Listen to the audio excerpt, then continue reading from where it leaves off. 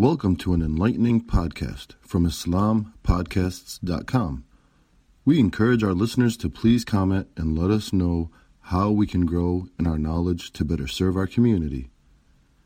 Please remind your family and friends to also visit IslamPodcasts.com for engaging discussions on current events, Islamic guidance, Quran, tafsir, seerah, and much more.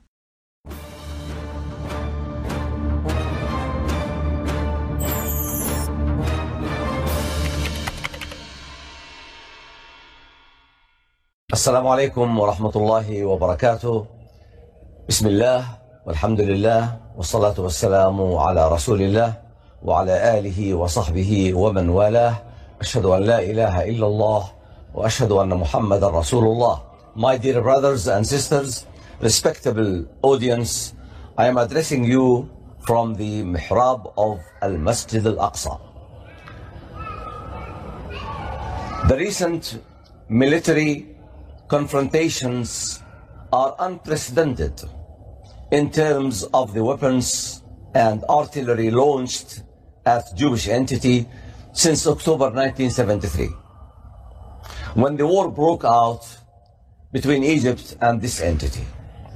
Approximately 50 years of no war, no peace status have given the entity a unique opportunity to strengthen itself and behave arrogantly with the unarmed Muslims in Palestine in general, and with their Muslim brothers in Al-Quds, including Al-Masjid Al-Aqsa. The situation has drastically deteriorated during the last 10 days of the holy month of Ramadan, where Jewish police assaults on worshippers in Al-Aqsa have become a daily practice, involving beating them and shooting rubber bullets and tear gas grenades on their bodies and gatherings. These brutal behaviors, side by side with the decision of the so-called Supreme Court's decision to evacuate some Palestinian families from their houses in Sheikh Jarrah and expelling them from lands which they lived on for more than 70 years. Bismillahir Rahmanir Rahim. Alhamdulillah. Wassalatu wassalam ala Rasulillah wa ala alihi wa sahbihi wa man wala. Brothers and sisters, Assalamu alaikum wa rahmatullahi wa barakatuh, and welcome to our Al-Waqia program on this Sunday evening. I'm very pleased and honored to be joined by a very dear brother, a sheikh from Bayt al-Maqdis, from Jerusalem, who is joining us live. His name is Sheikh Essam Amire, who you may know from seeing his speeches. He was an imam for many years in a masjid in one of the suburbs of Al-Quds, and he regularly still gives a bayan and lessons and the circles, halaqat in Al-Masjid Al-Aqsa Al-Mubarak. Sheikh Essam, Assalamu alaikum wa rahmatullahi wa barakatuh. Wa alaikum assalam wa rahmatullahi wa barakatuh. And jazakallah khair for having me tonight. Thank you so much for giving us your time. We've all been watching what happened in Al-Aqsa, in Al-Quds, in Gaza, in the whole of Palestine, occupied Palestine, over the last few weeks. For us watching from far away, Sheikh Essam, there's a lot to learn from you who are there in the heart of things. And this evening, inshallah, I wanted to speak to you about a few things. First of all, really how the people in Al-Quds and in Palestine generally are viewing the situation after this few weeks of very great trauma. Also, I think we should talk about some of the geopolitics and the plans of the global powers for that region. And finally, I think we should talk about really what Islam says, and maybe you can give us some advice, those of us who are watching from far. So, Bismillah, if we could start, Sheikh. The events we've seen, now there's a ceasefire. What's the sentiment amongst the people in Al-Quds that you meet, that you speak to? even in wider Palestine. You told me the other day that you were traveling outside Al-Quds. So give us some idea of what's going through the people's heads, how this has affected them, please. Alhamdulillah, wassalatu wassalamu ala rasulillah, wa ala alihi wa sahbihi wa man wala. Ashhadu an la ilaha illallah, wa ashhadu anna Muhammadan Rasulullah. Barakallahu feek. May Allah subhanahu wa ta'ala bless us all and give us patience and power, strength, strong iman in order to put up with this deteriorating situation. In fact, Masjid al-Aqsa is something special, not only for people in Palestine, but also for Muslims all over the globe. Now, when the Jewish police assaulted the prayers in Al-Masjid al-Aqsa, invaded Al-Masjid al-Aqsa, especially the last 10 days of the Holy Ramadan, this created an atmosphere of anger amongst Muslims in Palestine, wherever they live, whether in Al-Quds, in Palestine occupied 1948, in West Bank, or in Gaza. Now, the Gaza people, they have arms which they can use, and when the situation in Al-Aqsa and Sheikh Jarrah reached to its peak, then Hamas and Al-Jihad decided to pass a message to the Jewish entity that you cannot continue abusing people in Al-Masjid al-Aqsa, invading Al-Masjid al-Aqsa, expelling people from their homes and lands. So the message this time was strong, or stronger than ever. They launched about 4,000 rockets. And this is something unprecedented in the confrontations between the Jews and the Muslims in Palestine. Now, these rockets created a state of horror amongst the Jews, and they all went underground because they love life more than any other individual, as Allah subhanahu wa ta'ala says, وَلَتَجِدَنَّهُمْ أَحْرَصَ النَّاسِ عَلَى حَيَاةٍ. So they are very keen on staying alive, safe and sound. Now, the people here were very happy when these rockets started to be launched on the different areas of the entity, and they at least felt that there must be some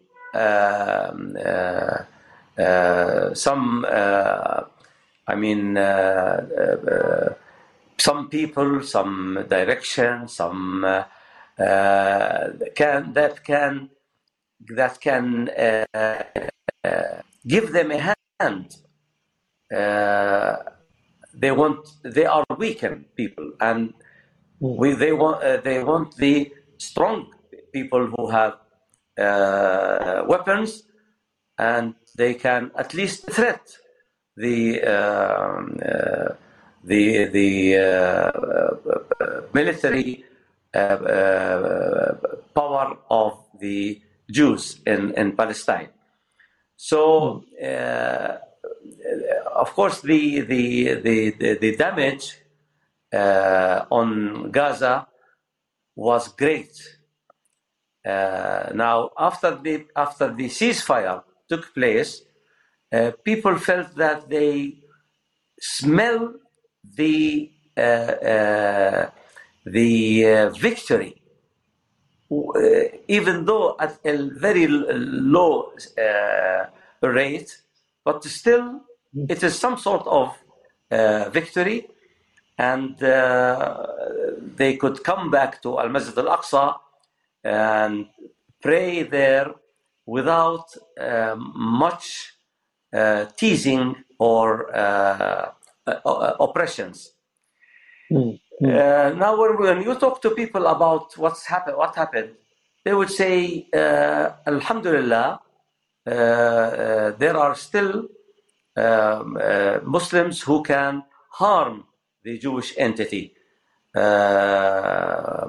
And we feel that we can harm them more if the armies in the neighboring states can do something, and we can sort the problem once for all if those armies come and involve into real war with the entity and liberate Palestine and liberate Al-Masjid Al-Aqsa.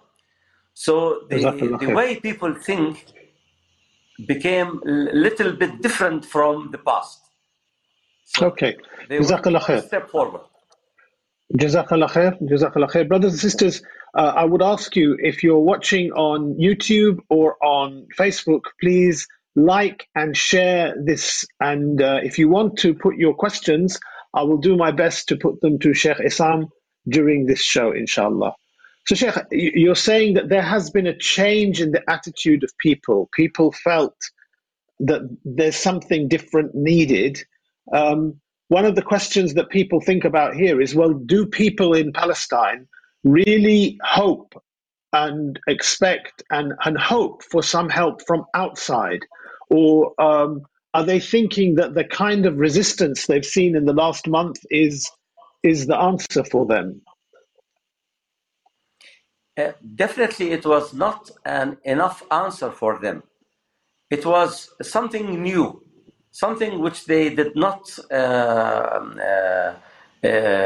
get used to it for the last 2-3 decades, because they thought at one stage that the resistance is only public resistance, by throwing stones and going out into demonstrations and getting arrested, and then,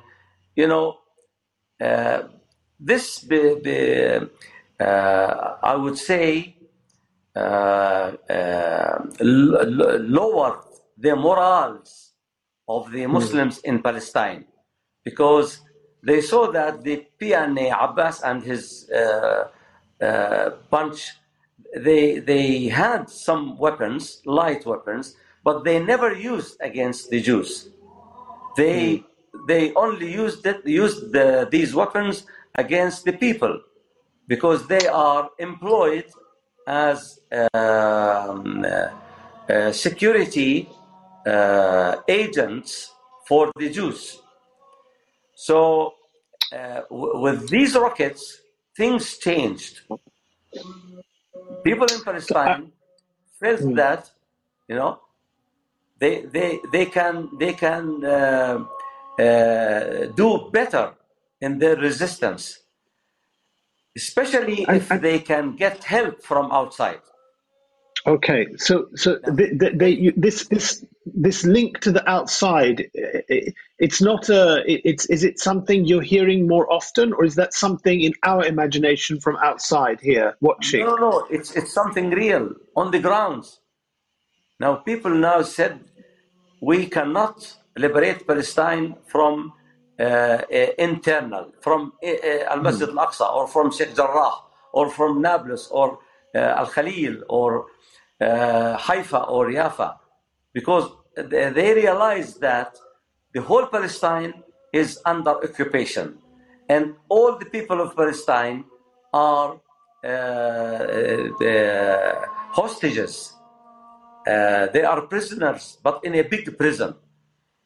So any hostage needs to be freed or liberated, and they have every hope that people of power outside Palestine will come one day and do the job of liberating the land.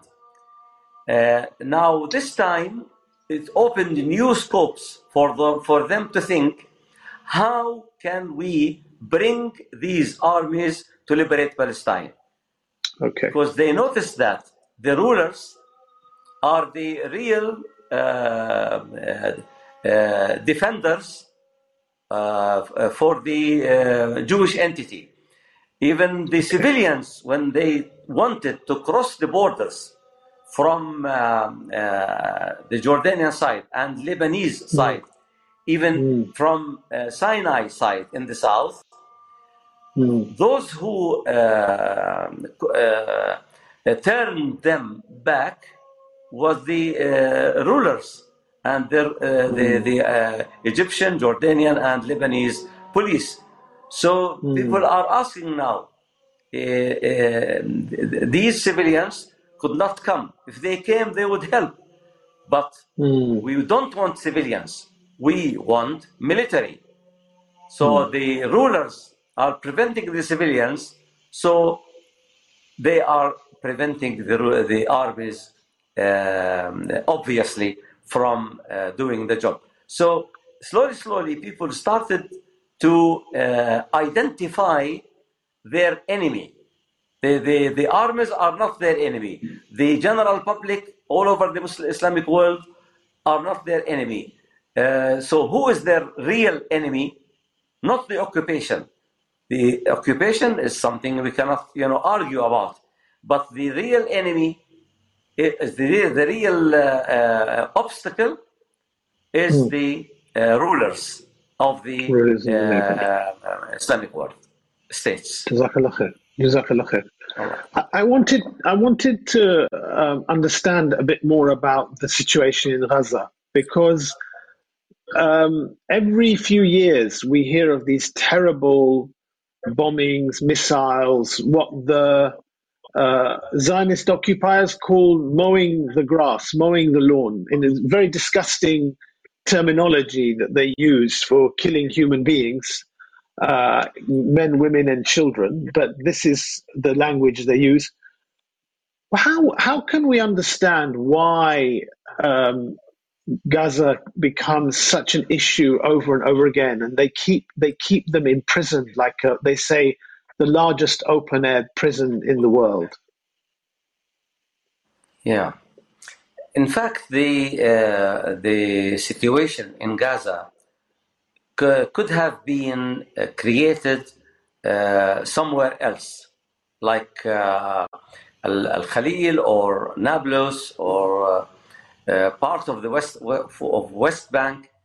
But the situation, the geographical situation of Gaza qualified Gaza to play this role, and the what you call the political plan for solving the Palestinian issue is the two-state solution. It has been on since 1947. Now the two-state solution is supported by the United States of America. Now, the United States of America wanted to create a Palestinian state on West Bank and Gaza in such a sort of unified geography between Gaza and West Bank. Then, because the concentration of the population, Palestinian population, is there on Gaza and West Bank, unlike the lands occupied in 1948. So the Jewish entity insisted on handicapping or putting what do you call handicaps, or I don't know, the putting what do you obstacles? say? Aqabat. Obstacles? Okay. Obstacles, yes, that's the word. Yeah. Obstacles in front, Jazakallah khair, in front of the two-state solution. So the best thing that they could thought of is that to separate Gaza from West Bank. To start. Okay, so okay. Next step is to help create a resistance in Gaza Strip to justify the bombardment from every now and then. With the Egyptian side making blockade on Gaza, and the Jewish side also making this blockade, disconnecting Gaza from West Bank, then in 15 years ago, they paved the way for Hamas to make a coup against the Fatah or PNA authority, and to show the Americans that the Jewish entity is under threat.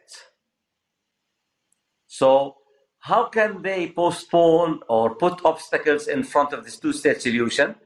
By creating an enemy very close to the Jewish entity territories, and every now and then there will be some sort of fight.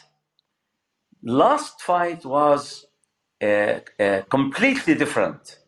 Last battle was completely different. It was not a confrontation, army against on the ground.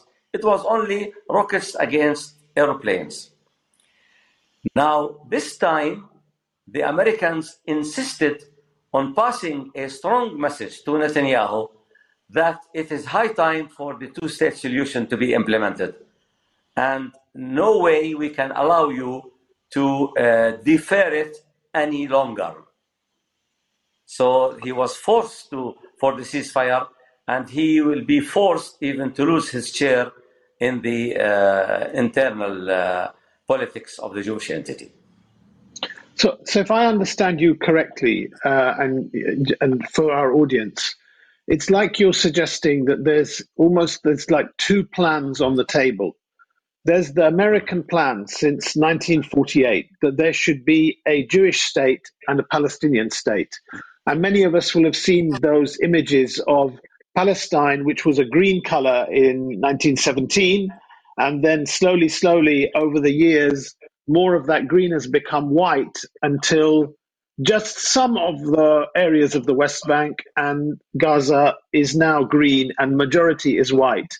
So the American plan would be a very large Jewish state and a very small and broken up Palestinian state that doesn't really have any military, doesn't really have any autonomy of its own.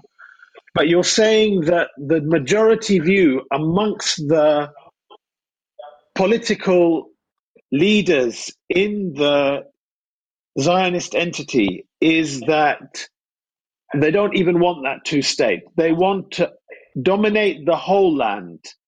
And that's why they encourage the taking of houses and the taking of villages and the divisions between the Palestinian leadership. Is that right? Have I understood that correctly? Barakallah Fiq, with some remarks about the two plans for the solving the Palestinian crisis. The first plan, as we said, the two-state solution, supported by the Americans. The second plan was one-state solution, and this is supported by the Europeans. They wanted some sort of confederal state housing the Palestinians, the Jews, and the Jordanians. Now, this second plan turned out to be complete failure because the Jews, the Zionist entity, refused this right from the very beginning. And they depended upon some rulers of the adjacent countries, like the ruler of Syria, the ruler of Jordan, in order to create a situation where the two-state solution will look far away. Now, this is what happened in 1967. The Zionist entity controlled the whole of Palestine, and in addition to the Golan Heights and few hundred square kilometers in the Jordanian lands. Now, the Americans, when they did the 1973 war, they wanted to defeat the Zionist entity partially and make some sort of peace agreement with the Egyptians and having a known borders from the south. Now we come to the West Bank and Gaza. There is the core of the struggle. The settlements which the Jews built on the West Bank territories, some of these settlements are so big, housing more than maybe 80 to 100,000 inhabitants there. So you have something like 650 or 700,000 Jews living in the West Bank territories, in settlements, big settlements, small settlements.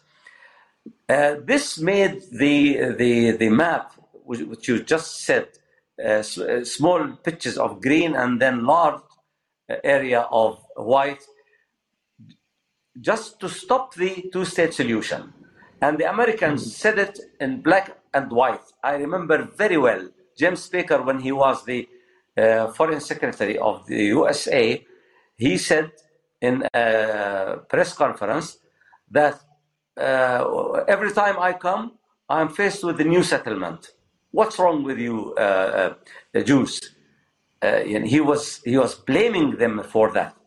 Now this blame has grown up, and during the time of the Biden administration, grown up to forcing the Netanyahu to accept the ceasefire, forcing him to go for the two-state solution, and they will, I think, force him to move a lot of small settlements from territories of the West Bank.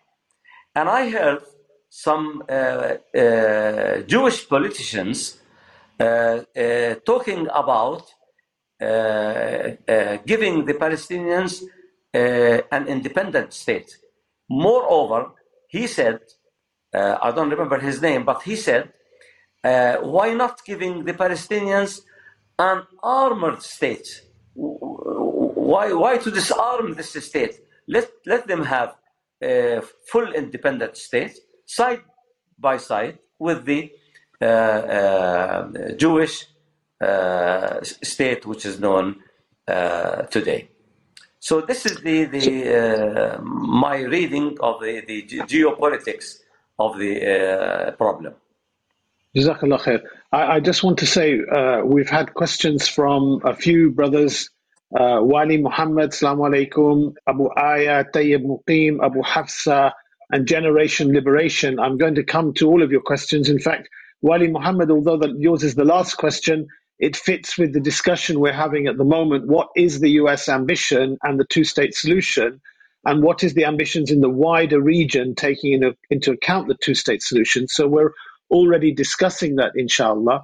And really, again, just to try and crystallize this for myself and the viewers, it seems that what you're suggesting is that the American plan to have a two-state solution is really that the Jewish state and the Palestinian state should both serve American interests, and the conflict with Netanyahu and other politicians like him, and maybe even with the mass public opinion within the Zionist occupiers, the conflict is that they want one Jewish state which serves their interests. Have I understood that correctly from you? They want to serve their own interests, not the American interests. And this is why there is this tension between Biden administration and the current administration and the dominant politicians. Yeah, I think the Jews are not so clear in defining their state. Right. At the beginning, during the Ben Gurion time, he said this state will be like a melting pot for all races and religions, and you know, this turned out to be a big joke. Now, since the time of Rabin onwards, they started to talk about, or Olmert onwards, they started to talk about Jewish state. Jewish state, a pure Jewish state, is something that cannot at all be realized, because you have the Arabs living everywhere in between the cities, or the main cities, and it will be almost impossible to have a pure Jewish state. Now, when they talk about the two-state solution, they talk about a strong state that dominates the land and dominates the politicians of the second state, which is the Palestinian. That's why everybody knows that Abbas is employed with the Israelis in the capacity of president, but he is employed by them, and his whole military setup is serving the Jewish entity. Now, this is against the wish of the Americans, because if this happens, means that the Zionist entity will be so big and strong, and this will harm the interests of the United States of America, especially in the Gulf area. That's why they created the problems for the Jewish politics or politicians. And they already went through 4 elections, and maybe they will go for the 5th election. Now, aside of this, Netanyahu lost a lot of his popularity amongst Jews after these 11 days, because they are accusing him that he could not fulfill his promises to give the Jews calmness and tranquility. So was the normalization that Trump facilitated and Jared Kushner, his son-in-law, the normalization with the UAE, with Bahrain, with Oman and these places, was that something that obviously would have favored the kind of politics that Netanyahu favored, where it was a more strong state which was building alliances locally, and or is that something that's likely to come to a halt now, do you think? Not really, because I don't see a lot of difference between the Republicans or the Democrats in American politics.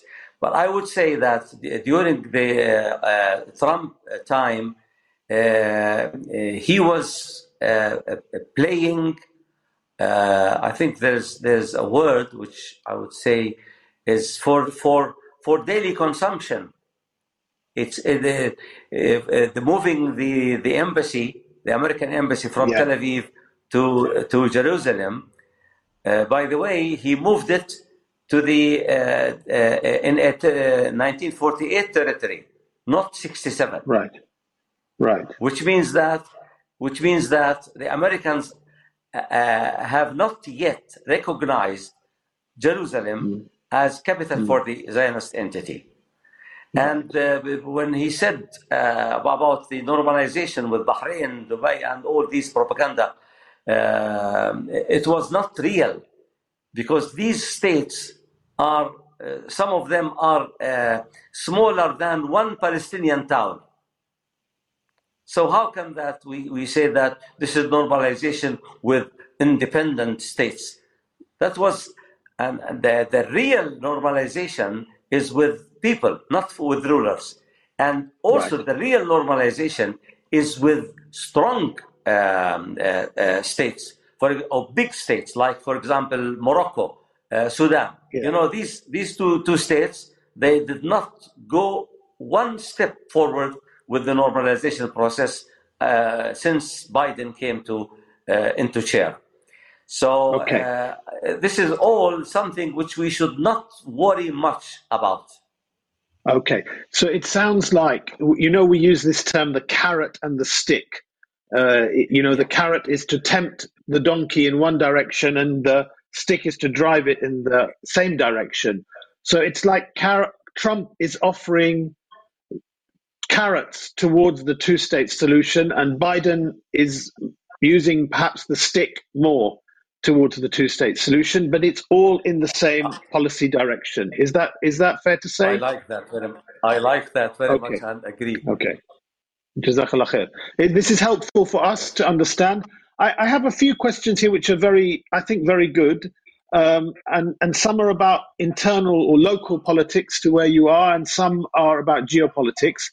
Aqil Rashid asked this question. He said, why would we support launching rockets when this gives the justification for the occupiers to kill Palestinians and actually does very little damage, or doesn't achieve the liberation? So what would you say to the brother? Well, I would say, Jazakallah khair.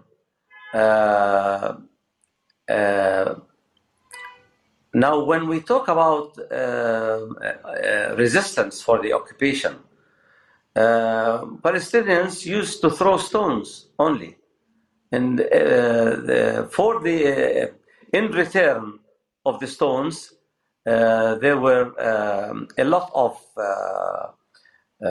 prisoners, a lot of martyrs. So we cannot say that don't throw stones, but this is what they have. They have only stones. And now they are throwing rockets. I don't care about the retaliation or the reaction of the rockets, as long as the rockets harm the people occupying Palestine, harm the Jewish entity in every respect and aspect, then I would not say that rockets are bad. But I would say that neither the stone nor the Hamas and Jihad rockets are capable of liberating Palestine. This is only a sort of, I would say, motivation for the armies who have the weapons and who are capable of not only harming the entity, but eliminating it and liberating Palestine, liberating Al-Aqsa. This is a good motivation for them to do their job. So the rockets, yes, they brought a lot of damage to Gaza. But I would say, Alhamdulillah, this is our fate. This is Qada'ullah wa Qadarih. And this should not prevent us from keeping our resistance, using this weak and little resistance as a motivation, calling the people who have the power to come and do the job. Where are the jet fighters of Pakistani army? Where are the jet fighters of the Turkish armies? Where are the missiles 4,000 kilometers, Shihab or something in Iran, in Pakistan? Where are they? Why are they still not moving? So as long as the situation is igniting is boiling in Palestine, then the Muslim Ummah will one day take the wheel. Inshallah. We have two brothers who've asked questions about the local Zionist politics there. One has Tanwir Abdul Kahar has said, looks like Netanyahu will lose power in the next few hours. Sheikh, is this worth celebrating, or will the plight of the Muslims continue? And Farouk Khusro has said, it seems Naftali Bennett has backed a unity government, implying Netanyahu will be ousted. What does this imply for the Zionist plans in the near future? Well, I think you answered that one when you basically explained that the Biden administration is working against Netanyahu because he is an obstacle to their two-state plan. What would you say to Brother Tanwir, who asked the question, if Netanyahu goes, is that worth celebrating for people because he's seen as such an evil man? It is not worth celebrating because we don't have any difference between Likud and Labour or what they call them white and blue. They are all the same, and they are just playing different roles because we do not count at all on any right or left or middle government in the Jewish entity. Jewish entity is something behind or beyond our political analysis. So we look at this Jewish entity as what do you call غاصب. غاصب is Rasulullah sallallahu alayhi wasallam says على اليد ما أخذت حتى تؤديه. Anyone who grips something or gets something from you by force, then you need to fight him until you retrieve or get back what he got, what he took by force. I don't know. What he took by force. What he took by force. Huh? What he took from you by force, yes. Yeah, Jazakallah khair. So Palestine was taken by force. We must free it by force. Inshallah. And here, you answered this question about the rockets. And in fact, when we were talking earlier today, just discussing the situation, you were telling me how terrible the situation in Gaza is, that we may Allah accept the people as shaheed, and we commiserate with the families of those who lost their lives. But you did say to me that the feelings of the people there were even that resisting the way that they resisted was the right thing to do for the sake of Al-Masjid Al-Aqsa. Is that right? Yes, it's absolutely right. Yeah, Alhamdulillah, the Muslim Ummah is an Ummah of sacrifice, because the meaning of life in the eyes of Muslims is different from the meaning of life in the kuffar perspective. So we look at this life as a means to Al-Jannah, and they look at the life as something immortal. They would love to live 1,000 years or more on this earth. But we say that this is only a temporary life leading to the immortal life, as long as you fight in the path of Allah subhanahu wa ta'ala, commit yourself to Islam and abide by its rules and regulations. Now, if you ask anybody in Gaza or in West Bank or anywhere else, you see, do you think of surrendering and submitting everything to the Jews and say, oh, we are afraid of your power, finish, please, don't hit us again? No, this is not at all heard from anyone in Gaza or anywhere else. They all say, we are oppressed. We ask Allah subhanahu wa ta'ala to soften the hearts of the people of power in the Muslim armies and to come and rescue us from this oppressions and atrocity. So the things are different from the Jewish people. Jewish people, they went underground. They were so afraid and terrorized and horror, and that's why they told their president or prime minister that you did a very bad job by hitting Gaza, by oppressing the Palestinians, by invading Al-Masjid Al-Aqsa. And they said it to him, why should you go to Al-Masjid Al-Aqsa? What do you have there? This is a very sensitive nerve for Muslims. So we will be finished if you continue going to Al-Masjid Al-Aqsa and invading it. Okay. So the morals are so high, you can rest assured. Alhamdulillah, Alhamdulillah. That's very, very good to hear for us. The morale is very high. Abu Hafsa asks this. He said, how sincere are the Muslim armies? In Egypt, we have seen them killing their own Muslim brothers, colluding with the overthrow of Muhammad al-Mursi. So how sincere? You know, when you say that we hope that Allah subhanahu wa ta'ala softens the heart of the Muslim armies, are we dreaming in that regard?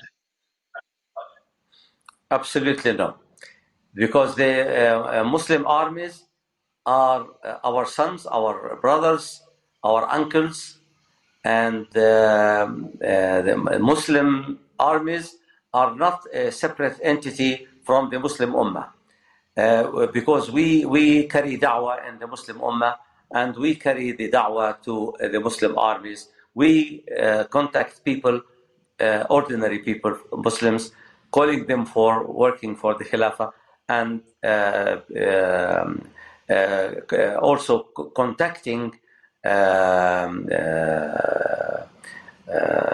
soldiers, generals in the Muslim armies, calling them to support our call for Islam. Now, when we look at the standard of awareness in the Muslim Ummah, we definitely find it growing very fast. In the same way, because Muslim armies are from the Ummah, the awareness there is also growing very fast. But you cannot notice this unless you go and meet with them. And not very many people meet with the army officers, army generals, soldiers, lieutenants, because that's why we do not have feedback from armies. But we have feedback from the Ummah. In the same way, because the armies are from the Ummah, so the standard of awareness is growing in both areas, in the civil and in the military. Now, because the military setup for the last 100 years is something so strict, giving loyalty to the rulers, giving loyalty to the land, to the nationalism. Now, this takes time in order to make them to buy their loyalty to Islam, which is happening, alhamdulillah. And this will be, inshallah, noticed once for all. So we don't have to be news, slowly. I mean, inshallah. Retail business. In fact, you've answered a question that was raised by a brother, Abu Aya, who said, is it possible to rely on these feelings that come out of the Ummah and build on these feelings during our work for the establishment of Khilafah? I think the Sheikh answered that for you, brother Abu Aya, because he's saying that the sentiments that we detect from the Ummah, there are sentiments that will be reflected amongst the sons of the Ummah and the brothers of the Ummah in the people who have the Ahlul Nusra. But obviously, feelings and public opinion is not something which is static. Thank you very much, Sheikh. We've talked a bit about the understanding of people there, the high morale, the sacrifices they make, the way the opinion has changed about feeling more needs to be done. We've talked about the internal power politics in the region, but we've also talked about the betrayal of the rulers and the geopolitics, the really ultimately what the powerful states in the world want to see. Let's come on now to talk a bit about the alternative, the real solutions, if you like, because all this mess that the kuffar are leaving in the region for the last 100 years started with World War I, the occupation of Al-Quds and Palestine and Bilad al-Sham and the division of the region into states. And we want to look, and we've talked about the solution being liberation. In Palestine, how do people envisage that happening? How do they see liberation coming to them? If it's not coming from rockets, how do they hope that some kind of liberation will come?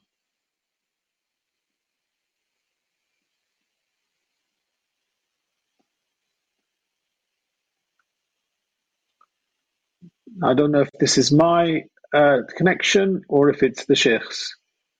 Let's see whether we can just try and get this back.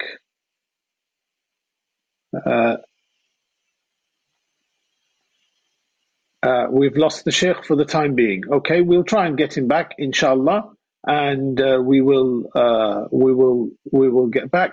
I will try and address the questions from the brothers and sisters who have asked. Jazakallah khair, alhamdulillah. Sheikh Hassam is back. Assalamu alaikum. Alhamdulillah. Alhamdulillah. This connection, I don't know why. No problem. This is the problem with, but we're lucky we have the connection, but this is the problem with this technology. No problem. So I was going to say we're coming on to solutions now. How do people in Palestine envisage liberation coming to them? If they think liberation is coming one day, bi'ithnillah, how do they foresee that if it's not coming from the resistance inside? Yeah, alhamdulillah. In fact, the thinking of the people here is or used to be so nationalistic, and they were confining themselves with the Sykes-Picot borders. Now, slowly they started to realize that this Sykes-Picot borders are not sacred, and they are wrong, and we need to communicate with our Muslim brothers in the adjacent countries and even in the remote countries. Moreover, with our Muslim brothers all over the world, in Europe, in America.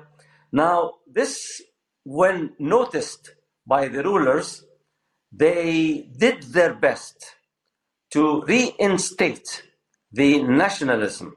And if you see the demonstrations, they were full of Palestinian flags, Sykes-Picot flags. This is something not casual.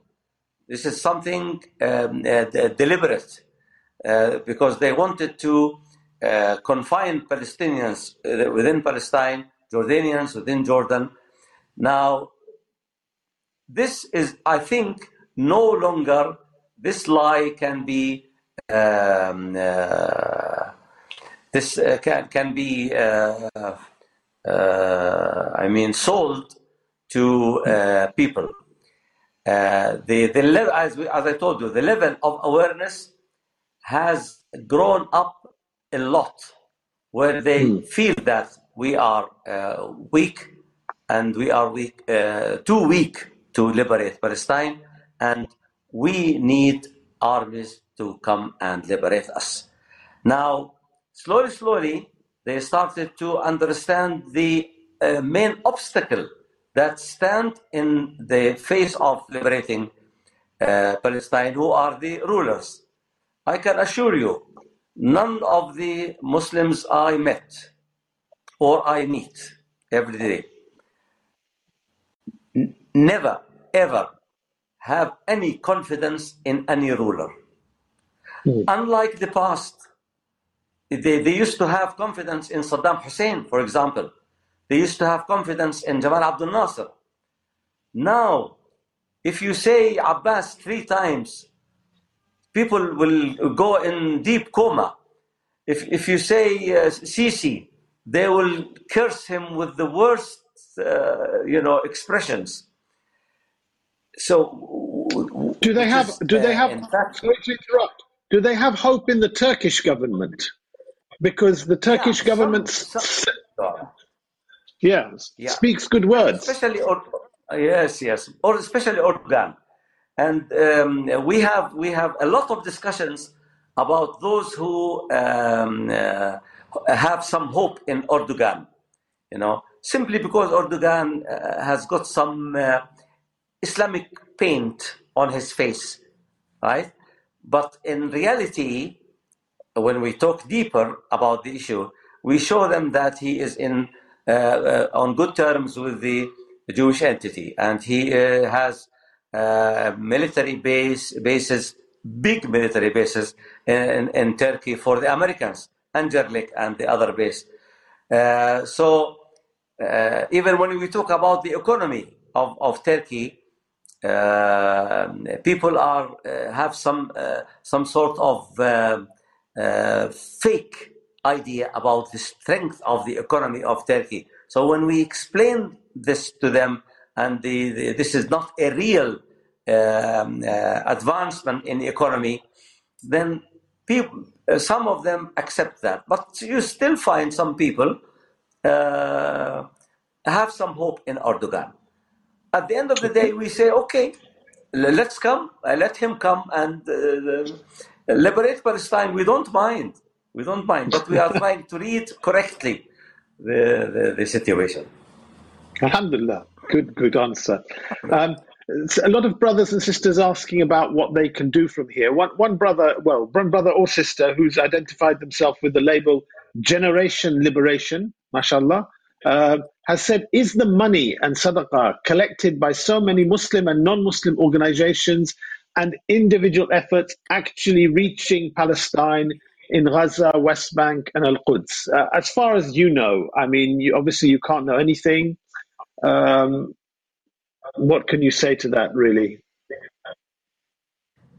I remember very well when I was in UK last time, say maybe 4 or 5 years ago. And I had the opportunity to give some lessons in al-masajid. And every time I talk to Muslim brothers in al-masajid and sisters, I kept telling them Palestine needs liberation, not donation. Now, this our brother or sister generation for liberation or donation, it all goes in the same shin at the end.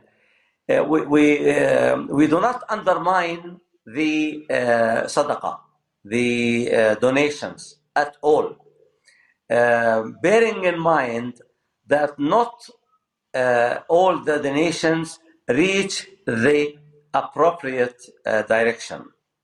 Okay. Or the correct address. This must be noticed, not because of treason or traitorship, but because the obstacles put in front of these liberations are so high. The transfer of money is restricted, and once the money is found in anyone pockets, then they may be taken out of. He might be deprived of this. So it's very difficult that you make these donations reach the correct addresses. Okay. But we do not undermine that, because Allah subhanahu wa ta'ala will accept. And whatever comes, it'll be enough, inshallah. But this is not the right way to tackle such a dangerous situation, because even if you bring all the money of the in the pockets of our brothers in the UK and put them in Gaza, this will not help, because Ismail Haniyeh and his group, they spent over $1 million in Qatar, because they lived in 5-star hotels, and the Iranian leadership sent a blame to him for this high expenses. So if you collect money, it will go to people who go to 7-star hotels. We want money to reach the right person, and this cannot be done unless we rescue the right person from the occupation. Rescue, take him out of the damage, out of his the ruined houses. Give him dignity, and because the food is not everything in life. Food, you can find it everywhere.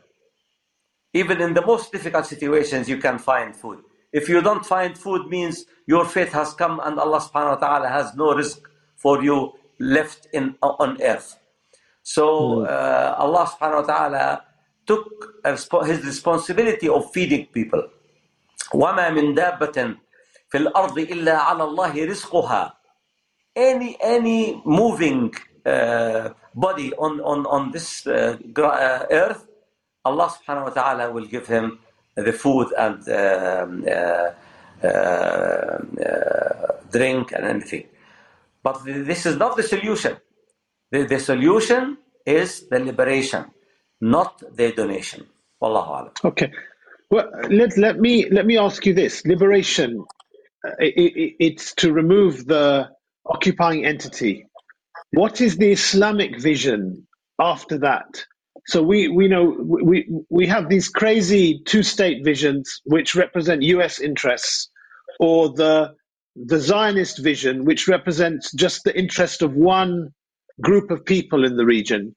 To have, so what's the Islamic vision for the region after liberation? What will Islam bring to that region for the people? Jazakallah khair. That's a very good question. In fact,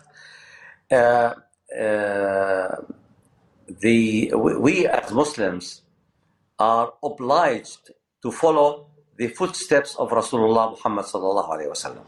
We cannot create new rulings for liberating lands, because Rasulullah sallallahu alaihi wasallam, when he established the first Islamic state in Medina, he took some practical steps in order to eliminate the Jewish entities in the Medina vicinity. And he took proper steps towards opening Mecca and eliminating Quraysh entity.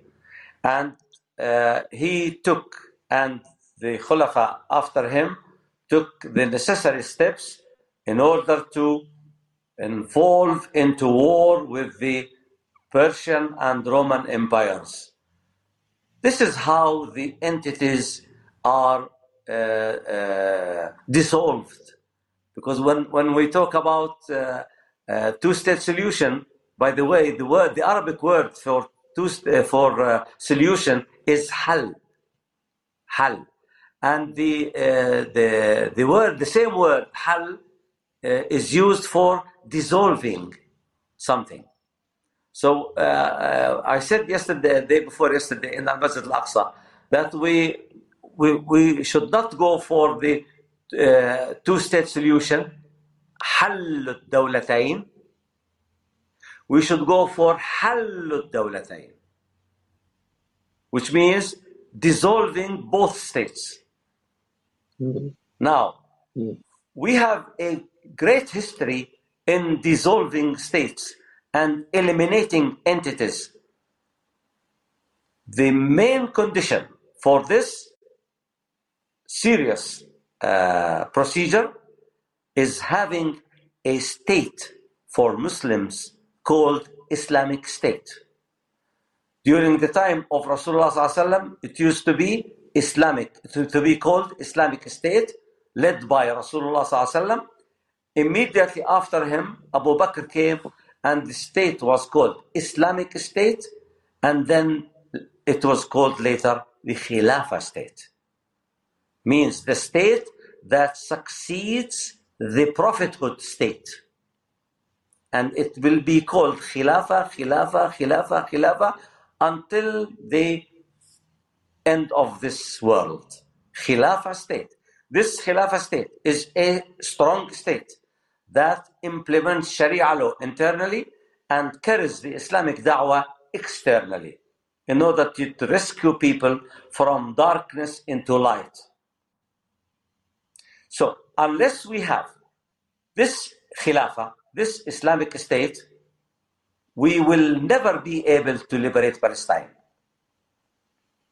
This is the broad line of the answer for this question, inshallah. Okay. But what vision does that Khilafah state have for the people of the region?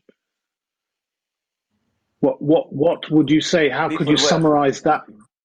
In the region, in Palestine, in, like, when I say people, I mean Palestine has always been a place of people of many backgrounds, many religions, and these things. So,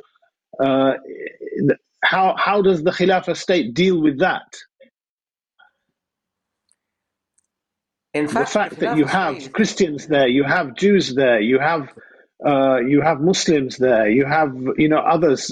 So how do you, please give our listeners some vision of that, please. First of all, we must think of the Khilafah state as established somewhere outside Palestine, because you cannot at all imagine that Khilafah state will be established in Palestine, because Palestine is an occupied piece of land, of Muslim land, and the people in Palestine are all prisoners. They are hostages. So thinking of the Khilafah state being established outside the Palestinian territory means that this state will come with the necessary military power, and involve in a war with the Jewish entity or anybody who is there. It could be Jewish entity, it could be American forces, it could be European forces, it could be, now we have also Abbas forces. Now, at the end of this war, after eliminating the entity, then we will look at the structure of the people left in Palestine. Okay, Jazakallah khair. Okay.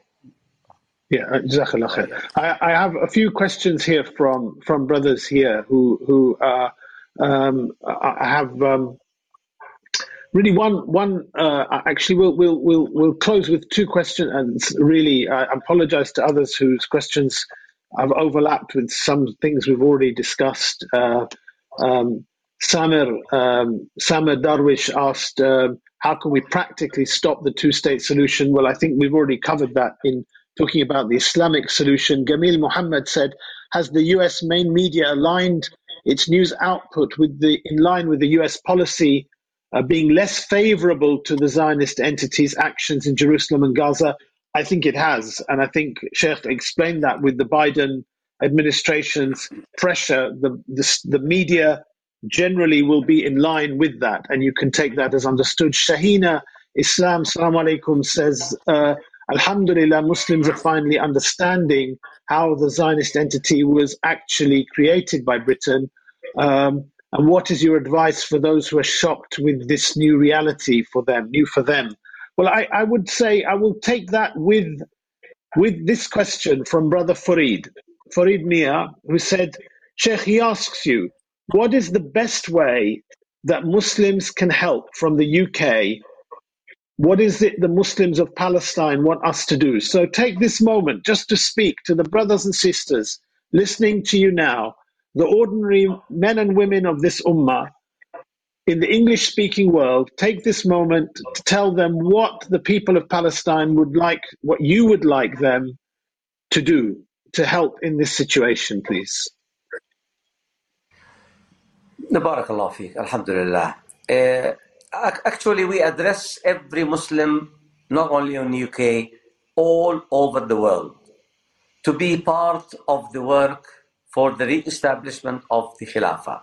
Because you cannot be, they call it non-allied Muslim. There's no non-allied Muslim. Muslim should be allied to his Islam. And our main issue today is having the Khilafah state established, because the Khalifa will do a lot which we cannot do.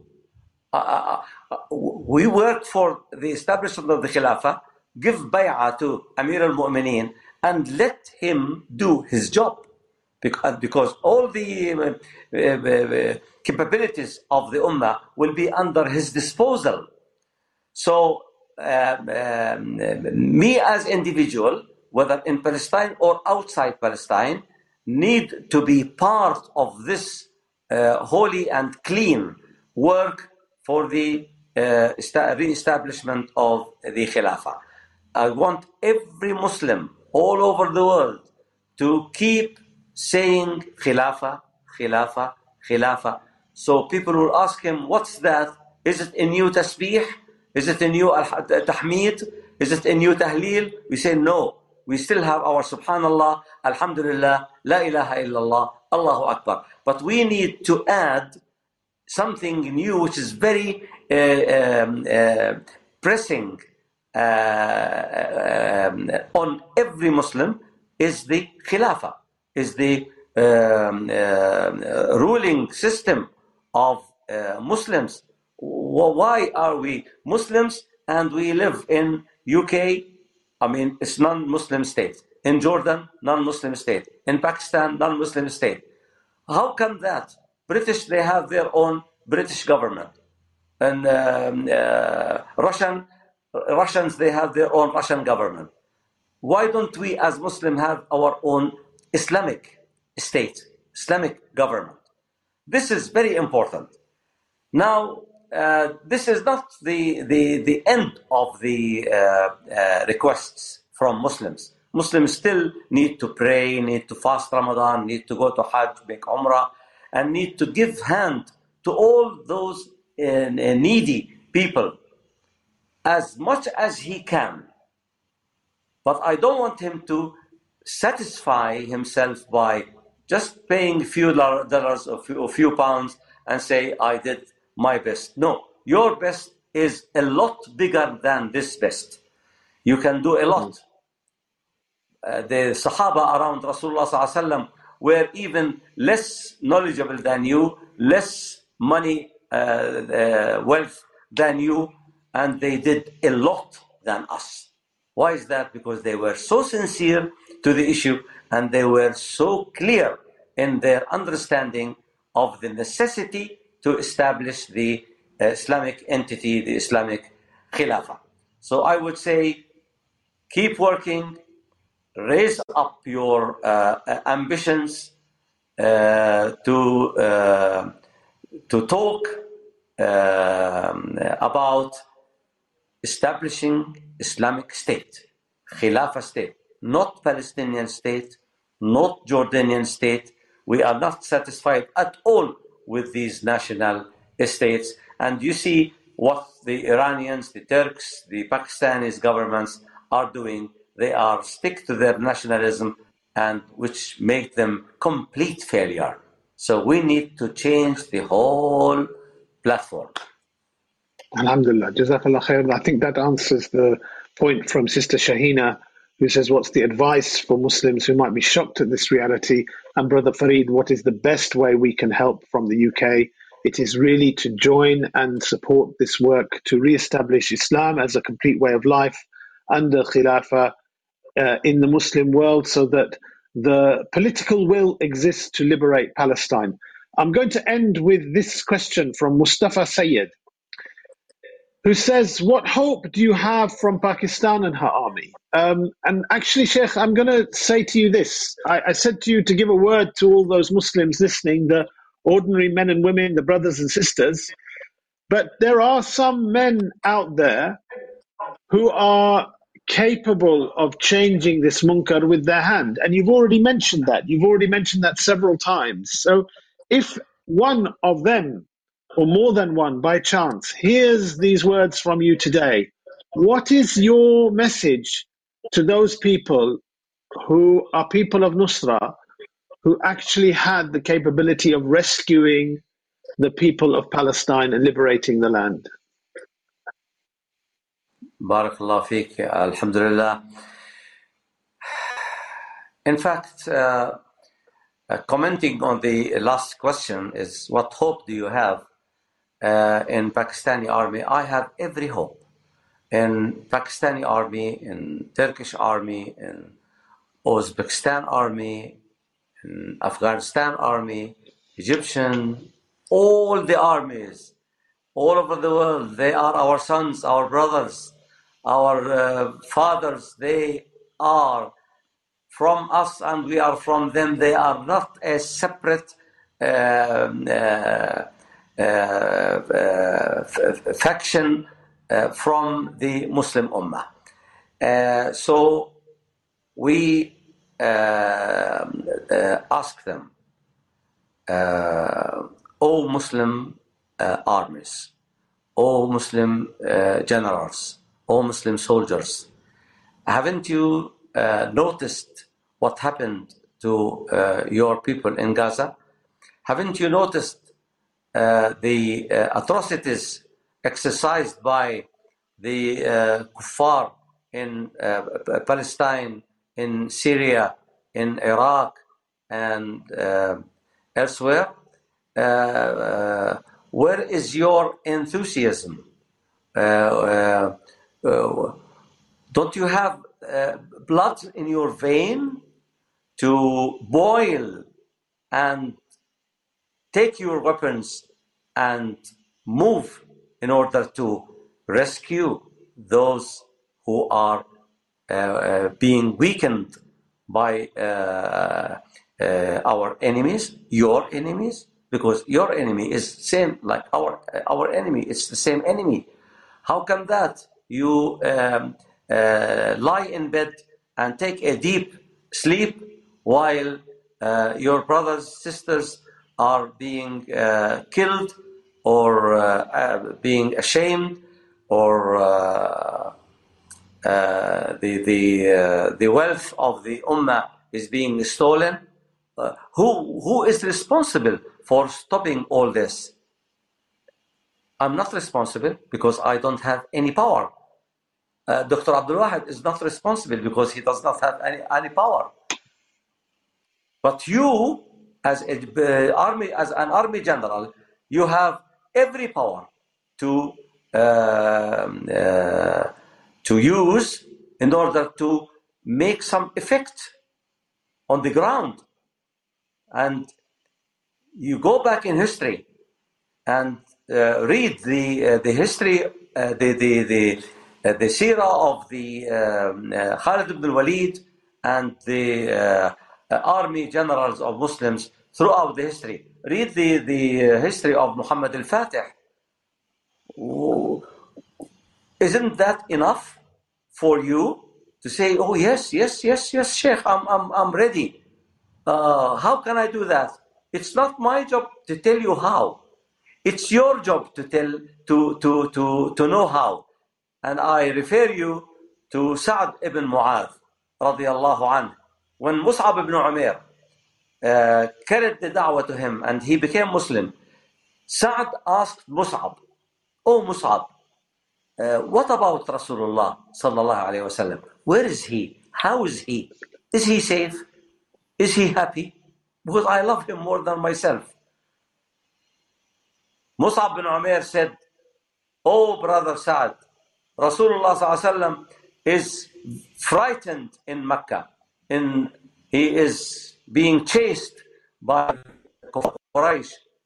He said, "Oh, Rasulullah sallallahu alayhi wasallam is so abused there and oppressed, and we are here living our luxurious life. This is not going to happen."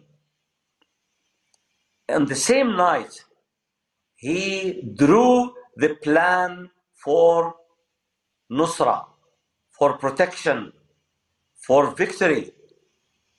And then they met in Al-Aqaba Thaniya and did this Bay'at Al-Aqaba. And then he called Rasulullah to Medina. "Come, Rasulullah, you will be safe under our guardianship, under our military, and we are ready to execute any order that you give us." This is how the state was established. And this is how the next Khilafah will be established. Salamtak. Alhamdulillah. May Allah subhanahu wa ta'ala carry your words, Sheikh, to the ears of the people, all people, men and women who need to hear them, and turn their hearts. The one who turns the hearts, may he turn the hearts towards the truth and guide them to the path that will see the liberation of this ummah, so that we can pray Salatul Nasr in Al-Masjid Al-Aqsa Al-Mubarak. Jazakallah khair, Sheikh, for your time, for your words, for your explanations, for your patience. And may Allah protect you and your family and all the Muslims in occupied Bilad al-Sham, and all the Muslims around the world, inshallah. Jazakallah khair. Assalamu alaikum wa rahmatullah. Brothers and sisters, this is your regular Al-Waqia program on Sunday evenings, 7 p.m. We hope, inshallah, you'll join this program in future weeks on a regular basis and look out for further comments and shows. And I thank you for joining us. I hope you found it beneficial. We found it very valuable to have this direct live address and live message from Bayt al-Maqdis, our first Qibla, which remains under occupation. And just because there is a ceasefire, none of us should forget that this land is still under occupation. It's too much for us that we think we have become used to this blessed land being under occupation. And I wish that all the brothers and sisters watching keep this issue foremost in their hearts and minds and use that to redouble their efforts to work for Islam, to work for the re-establishment of Islam as a complete way of life, to work for the Khilafah according to the method of the Prophet sallallahu alaihi wasallam. Assalamu alaikum wa rahmatullahi wa barakatuh.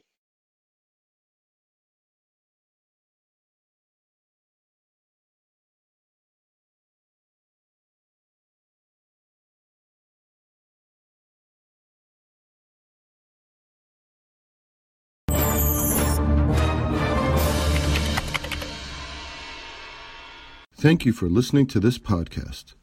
Podcasts on current events, Islamic guidance, Quran tafsir, and seerah are available at islampodcasts.com as well as on iTunes.